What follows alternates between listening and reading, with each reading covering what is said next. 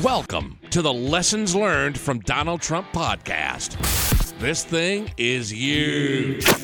It's the greatest, most outrageous, incredibly fun podcast on the internet today. It's all about the Donald. The most spectacular entrepreneur alive today. For entrepreneurs who also want to dominate their market and destroy their competition. You should be your competition's huge problem.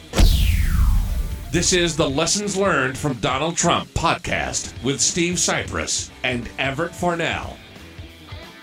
Welcome to another edition of the Lessons Learned from Donald Trump podcast. Steve Cypress here with my one and only magnificent, believe me, he's doing a fantastic job. We're getting things done. We're in your corner, Mr. Everett Farnell. Steve, don't disappoint me. Don't disappoint me, Steve. I was going to say to the listeners, if you don't listen to this podcast, don't disappoint me. Don't disappoint us, guys. You better listen to this episode. I'm telling you, you didn't listen to the last one when I said you had to. Don't screw up again. Okay, as usual, we're making a little joke because that's the topic of this week's episode is you got to be careful. Trump is using this leverage with Congress to, you better get tax reform done. Don't disappoint me. You screwed up on Obama. Replace and repeal Obamacare. Screw up this time, blah, blah, blah. But in reality, Everett, is it not true that Trump doesn't really have any leverage over Congress? Trump, who's been a CEO, everything is my way or the highway for 50 years or whatever in his own business, he's a co-equal branch with Congress. And not to mention that some of these people in Congress have been there for 20, 30 years before Trump, and they'll be there for another 10 years after him. And they have a lot more power. They have all the power to either repeal Obamacare or not, to do tax cuts or tax reform or not, to fund build a wall or not. It's all up to them. And I see Trump trying everything to say, hey, you better do this. And then the next tweet comes out and goes, come on, Congress, you can do it. He tries the positive, he tries the negative, he tries to shame them, and he tries to be on their side. But I think he's not trying the one thing that actually needs to be done is to recognize and have respect for them that he's not the be-all, end-all, God of all government. It's a co-equal branch. So I think he's making a mistake here. He's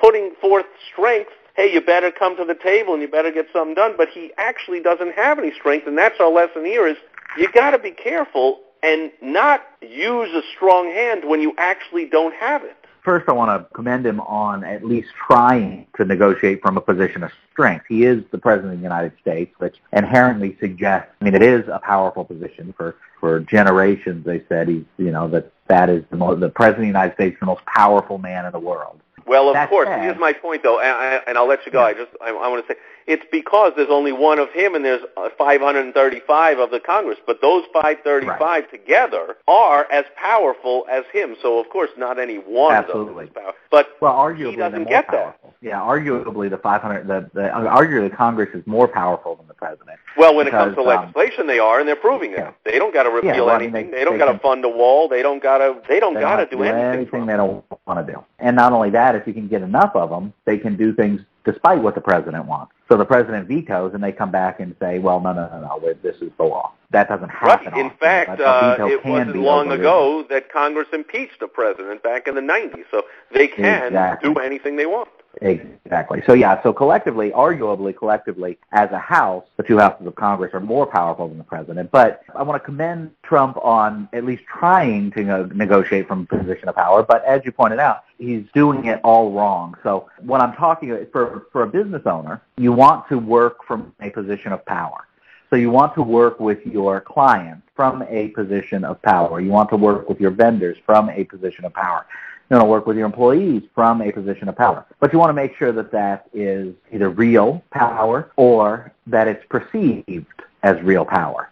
So if you go in and start doing a bunch of takeaways from your client, and your client, from your prospect, and your prospect doesn't believe that you have anything special, well, we can see if we can get you on the schedule, or you start giving them that nonsense, and they don't believe that your schedule's full.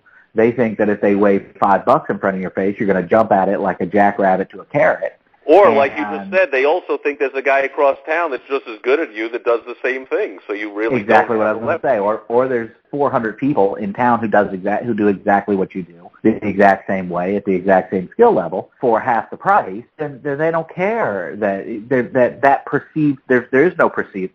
They don't perceive any kind of authority, any kind of power from that negotiating position. So trying to negotiate from a position of no power while you're trying to negotiate from a position of power where there's no perceived power of the people you're negotiating with makes you look foolish.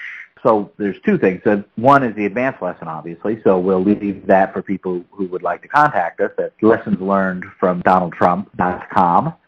But for the podcast lesson, you want to negotiate from a position of power, but you want to make sure the power is real, or at least perceived as real. So don't run around looking goofy because you're trying to act like you have some level of authority that nobody thinks that you have or that you really don't have. Well, of course, that's an excellent point. And here's the issue with Trump is, to the masses, to the Trump supporters, they love that kind of stuff. When he comes out and goes, hey, Congress, you better act, and they're all like, yeah, see, you better act. But think about the individual people in Congress, the senators and the representatives. They're just sitting there going, dude, I don't got to do anything. Mr. Blowhard, you can go out all the rallies you want and get 20,000 people screaming, build the wall, do whatever. Like, I don't feel like it. And guess what? You have to convince me why it's in my best interest to do something, not bark at me, you better do it.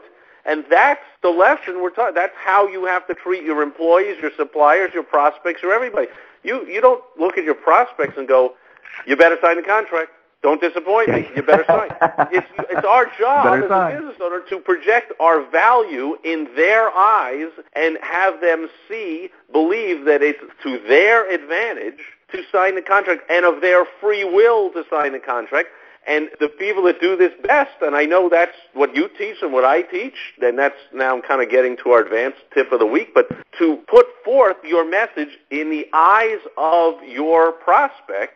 So the best way to do it is to have them, when you're selling to them, have them convince themselves that they should buy and not have you convince them. So that's our lesson here. Trump is attempting every which way to convince Congress to take action instead of doing what I know he knows works in business, which is get the prospect to convince themselves. Hey, Mr. So-and-so of whatever state, you know it's the best thing for your state to do whatever and to pass tax cuts because you've got 32,000 of whatever that are out of work and a this and a that and whatever. And that's 535 different conversations to have. Or maybe there's a few different caucuses and cliques and leaders and whatever. But him and his troops, his minions, his whip and his leaders and whatever, that's retail politics. It's not you send a tweet and you go, McConnell, you're a loser. Come on, get something done.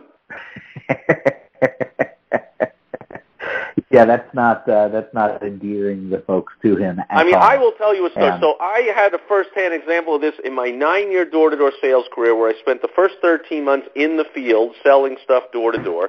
And then the company said, you have proven yourself that you're good at the sales. They had me along the way start interviewing other people and training other people and handling the deposits and the inventory and all the different aspects until at the end of the 13 months, they said, now we've deemed you trustworthy and able enough to go, and we're expanding, and you can take over and run one of our current or new locations, a current one that needs new management, or a new one, you can open it up, and that's how the company grows. So after those 13 months, for the next 8 years, basically, I was running locations, I was troubleshooting, I was helping others and training my managers running the locations. And here's the thing. Every single one of the people, when I was in the field for those 13 months, and then when I was running locations for 8 more years, every one of the salespeople in the field was an independent contractor. So the way it worked is we came in every morning, and we loaded up our trunks with a bunch of teddy bears or whatever the heck we had for the day, and we chose wherever we wanted to go, and we sold the stuff. We come back at the end of the day. It was on consignment, and we came back at the end of the day, and we loaded our stuff back from the trunk into the warehouse, and whatever we didn't, we paid for. And so if we sold teddy bears for $5 a piece, we had to come back at the end of the day and pay the owner of that location $4 a piece for each teddy bear, and we kept $1 from each one. And so if we sold our 100 for the day, that's how we made our $100. And if we only sold 80, we made 80. And if we didn't work at all, we made nothing. But we were independent contractors, so we could come in if we wanted, and we could not come in. We could go out in the field and not work if we wanted. We could work. This was a very tricky thing to manage and to run. So for 8 years, I successfully, and sometimes unsuccessfully, I mean, I had the ups and downs, but I learned how to manage independent contractors who never have to show up for work.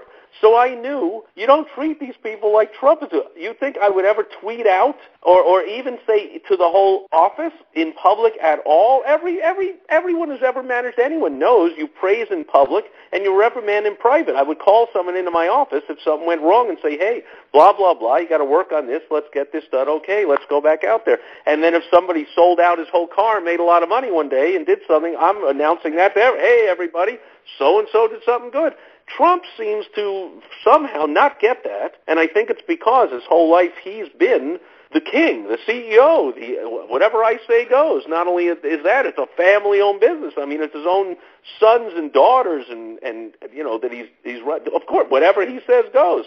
I had a better education in business than that as far as managing people that I'm not the boss of, because I managed independent contractors. They never had to show up, so I couldn't do any of the stuff Trump is doing, and that's what I'm suggesting is Trump cannot and should not be doing that with Congress because they're independent of him, and they do not answer to him, and he's not their boss. And when he says, don't disappoint me, if I'm a rabid Trump supporter at the rallies, I'm like, yeah, way to have strength. You tell them, Trump. Get them to the table. Get them to do their job, for crying out loud. If I'm any one of the 535 senators or congressmen, I'm sitting there going, excuse me? Don't disappoint you? I don't give a crap about you. You didn't vote. You didn't elect me. I don't work for you. I'm independent, and that's not how you treat an independent person. Right. Yeah, I agree with that. If I went out to my independent contractors and I said, here's these teddy bears for the day, and you better sell out your car, don't disappoint me, they would all drive to the corner deli, have some lunch, bring all their teddy bears back, and go, now what? What are you going to do now? In fact, none of us are showing up tomorrow. So, Mr. Big Shot, how are you going to make money tomorrow? I knew that. I knew that every single day. And I had to work accordingly. And Trump, it's only been 7 or 8 months, but he hasn't learned that yet.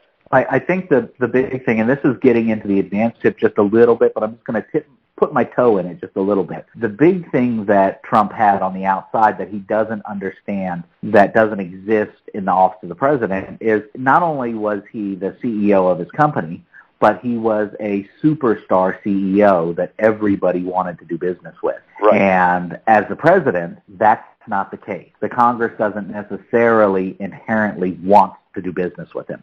Almost by definition, half of them don't, because exactly the country's almost split evenly down the middle. The Senate certainly is. So, and then when you add in the anti-Trump or establishment people in the Senate, more than half the Senate doesn't want to, and you're right. So he really has zero leverage.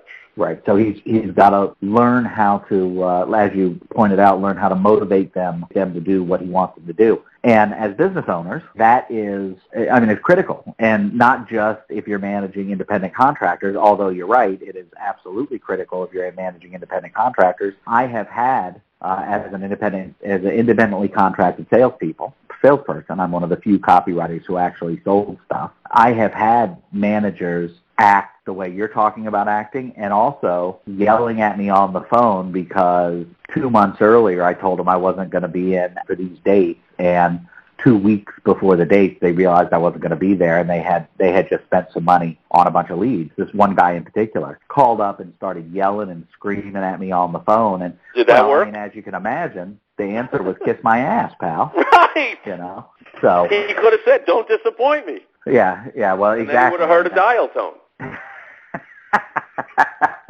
So that's our point. And here's the thing. Maybe your employees are not independent contractors. Maybe they are employees, but your suppliers and your prospects are. They're totally independent. And unless you are the only one of your kind somewhere out in rural wherever, or you really are such a monopoly, you can't do that. People have options, and thanks to technology, people have options for almost everything now. Almost everything can either be gotten on the Internet, or thanks to technology, you can drive a car even if you had to drive 100 miles and go see somebody else.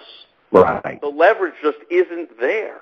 Absolutely. Anyway, that's it for this week's basic tip of the week. As Everett said, you go to lessonslearnedfromdonaldtrump.com and you get the advanced tip of the week. Just have the contact information for Everett and myself. We share it with you. We help you implement it. We help you make a ton of money. And if you don't go there, I mean, don't disappoint me. Go to lessonslearnedfromdonaldtrump.com. Don't disappoint me, listeners. You better go there or else. Does that make any sense? Of course not. Of course not. Go there if you want, folks. If not, doesn't matter to us. Everyone's fine. You can still come back here next week. We'll have another episode of the Lessons Learned from Donald Trump. You've just listened to the most terrific podcast on the internet today. If you want to be a winner like Trump, make sure to go listen to the rest of the episodes and get our advanced tip of the week by going to lessonslearnedfromdonaldtrump.com. And join us next time, unless you like being a loser. Some people do. Trust me.